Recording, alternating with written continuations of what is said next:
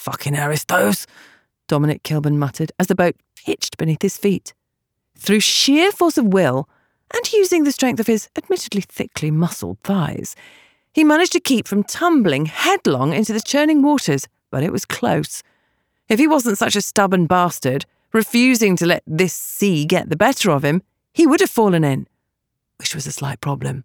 He couldn't swim. Men of low birth like his seldom could. "What has my class done to you now?" Finn Ransome asked, standing at the railing. "It's damn sea's rough as a bottle of gin from a Ratcliffe tavern," Dom snarled at his friend. "Being on the water has got your nerves just as choppy as the waves," Finn noted. "I'm hearing your old neighbourhood creeping into your accent." Damn gambler's insight. But there was no hiding it.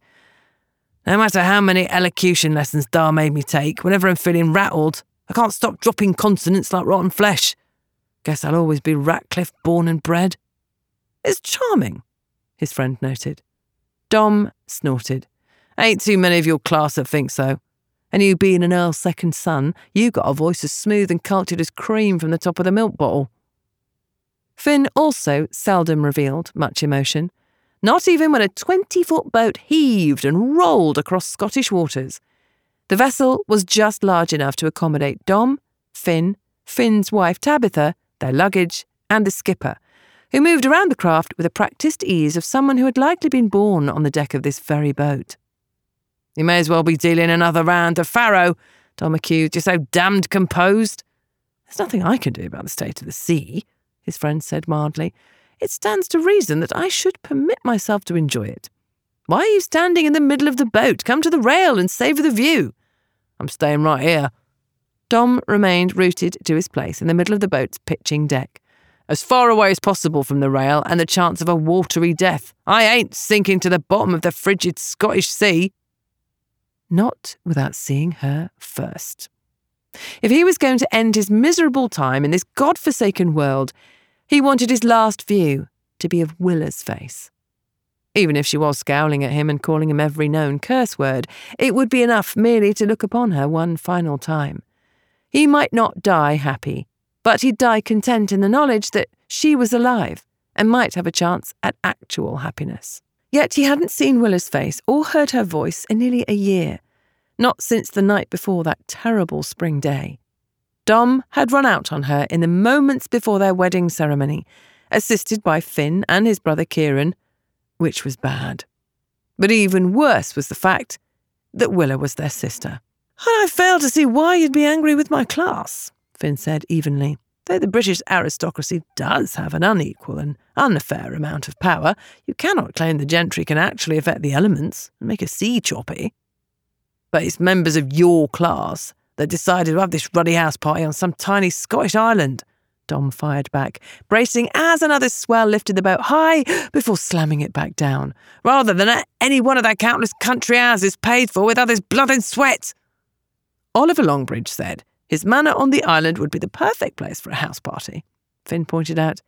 He barely blinked when sea spray dashed across his face, before calmly using a handkerchief to dry himself. One unfettered by the traditional rules and conduct of polite society, thanks to its removed location.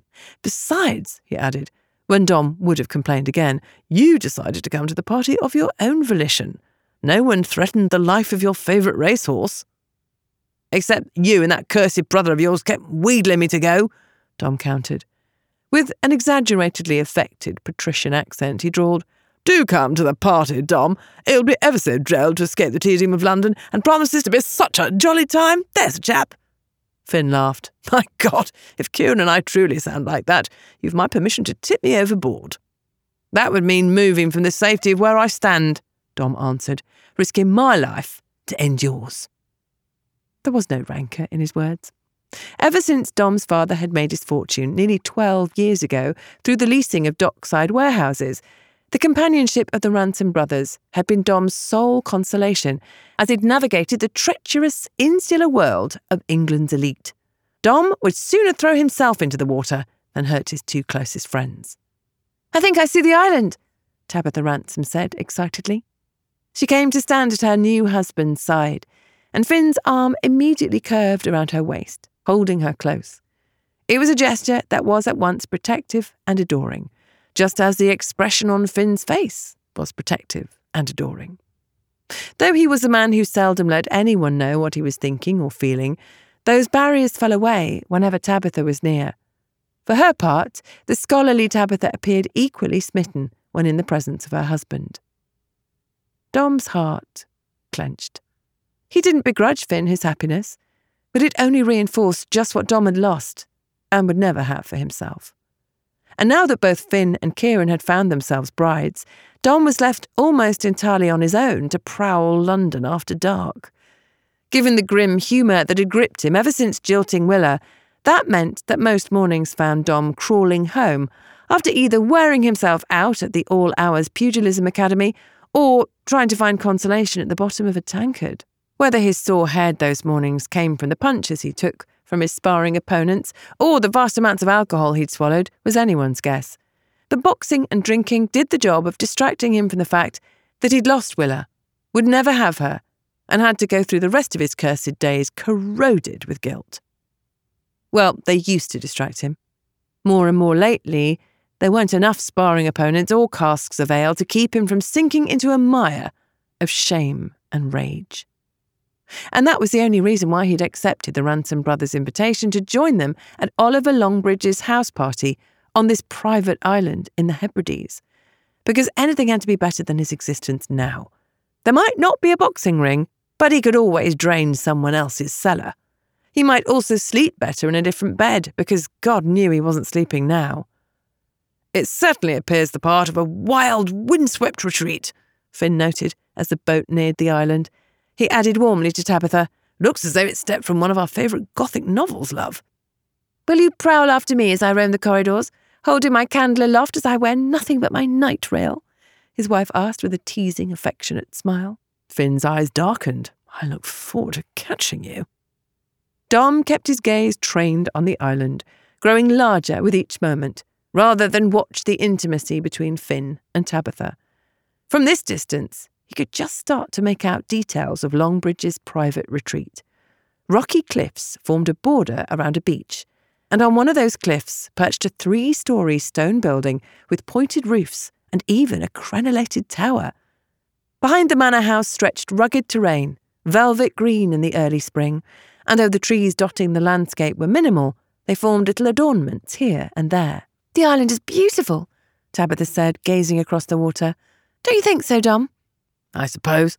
Kieran's the poet, and likely's got any number of pretty and ornate metaphors and similes to rattle off." But for someone who had spent the first 18 years of his life in the Riverside Ratcliffe slum, wide open spaces like this island only created a seething uneasiness in his gut, as if there was nowhere to hide and no means of fighting. That's all it had to be, just a city bloke's apprehension at being in an unfamiliar environment. Not a premonition. Dom's mother had been a modern woman of profound sense and reason. She also held a touch of her old Welsh foremother's superstition. She was always careful with wrens' nests found in the eaves of their tenement, and she wouldn't allow anyone to bring hawthorn flowers into their rooms. Perhaps some of Ma's old beliefs had seeped into Dom, making him susceptible to suggestion. He couldn't shake the feeling that something loomed on the horizon, something other than the sprawling stone manor house perched atop a lonely and remote island. It was the sort of place knobs believe romantic but working people like Dom thought were out of the way, hard to care for, a bit frightening, and overall a substantial pain in the arse. The best part about this place was that it was far, far away from anywhere that could make Dom remember Willa. Every corner of London was saturated with her. Parks where they'd strolled together, tea shops, museums, everywhere genteel courting couples could be found. And since she was an earl's daughter, that's exactly where they'd gone. The city was haunted by Willa, even when she'd fled to the continent in the wake of their disastrous, almost wedding. But now she was back in England, back in London. He'd done his utmost to avoid seeing her, which meant hiding at home during the day and only going to the city's seediest corners at night. A prisoner of his own guilt. Longbridge's far-flung Scottish retreat seemed exactly where Dom needed to be, at least for the next fortnight. "The party's already underway?" Dom asked while the heaving boat drew nearer to the island.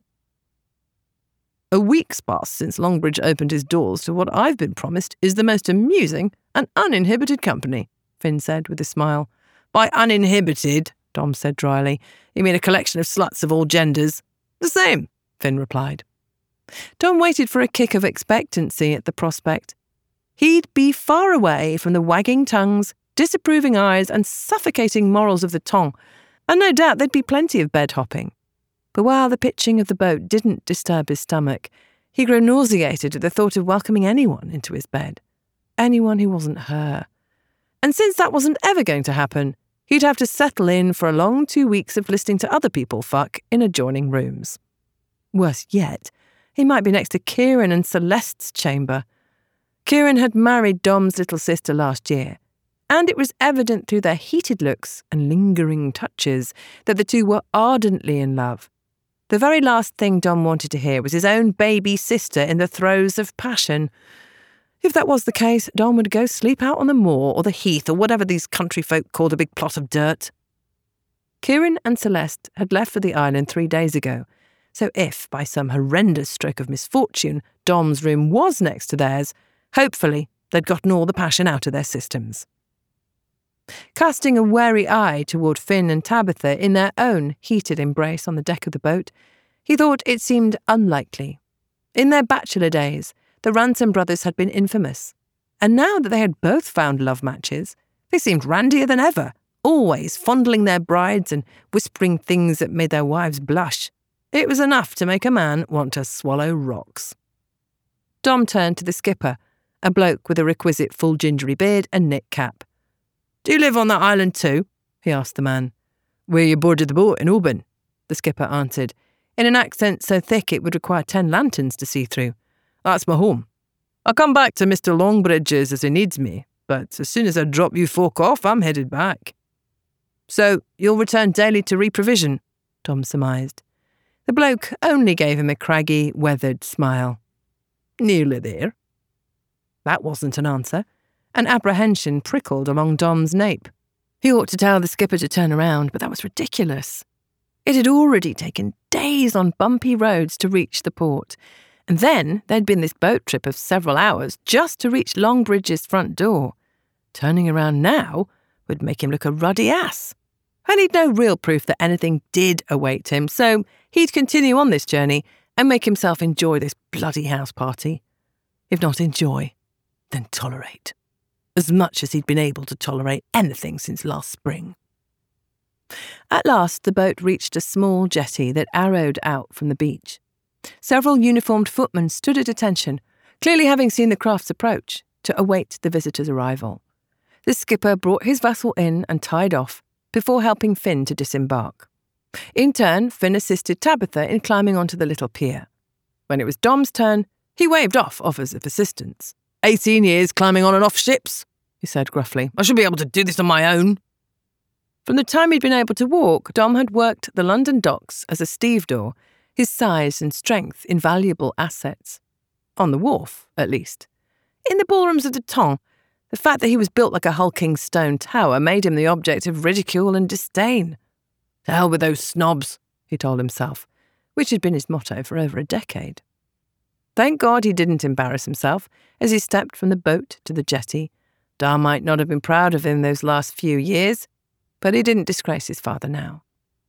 It likely would have shamed social climbing Ned Kilburn when the skipper began to hand over the luggage to the waiting footman and Dom stepped in to take his bags. Both the footman and the ship's captain looked perplexed that a man in the expensive clothing of a gentleman not only insisted on carrying his own belongings, but didn't stagger as he bore the weight. As he watched everything, a corner of Finn's mouth quirked up. Yet he kept silent, as well he should. Finn and Dom had known each other a long time, and it was precisely their lack of interest in adhering to stifling rules that had made them friends in the first place. The footman pressed on, taking Finn and Tabitha's luggage. Felicitations on your crossing, a cultured voice said, and welcome to Craig Uinya. While you're here and beneath my roof, you'll want for nothing, and your every whim will be indulged.